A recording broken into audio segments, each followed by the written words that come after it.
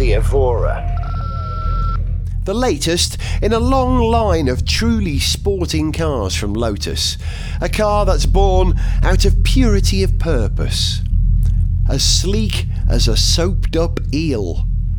A car that will satisfy the needs of anyone who really enjoys driving. A car that communicates with you. A car that is taut, responsive.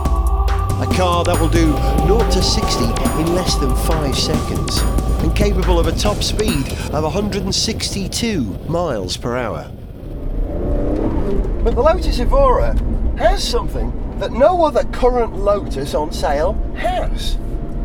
2 seats in the back. Dad, I feel sick. Are we there yet? Soon, lads. We'll be there soon. In this car, very soon.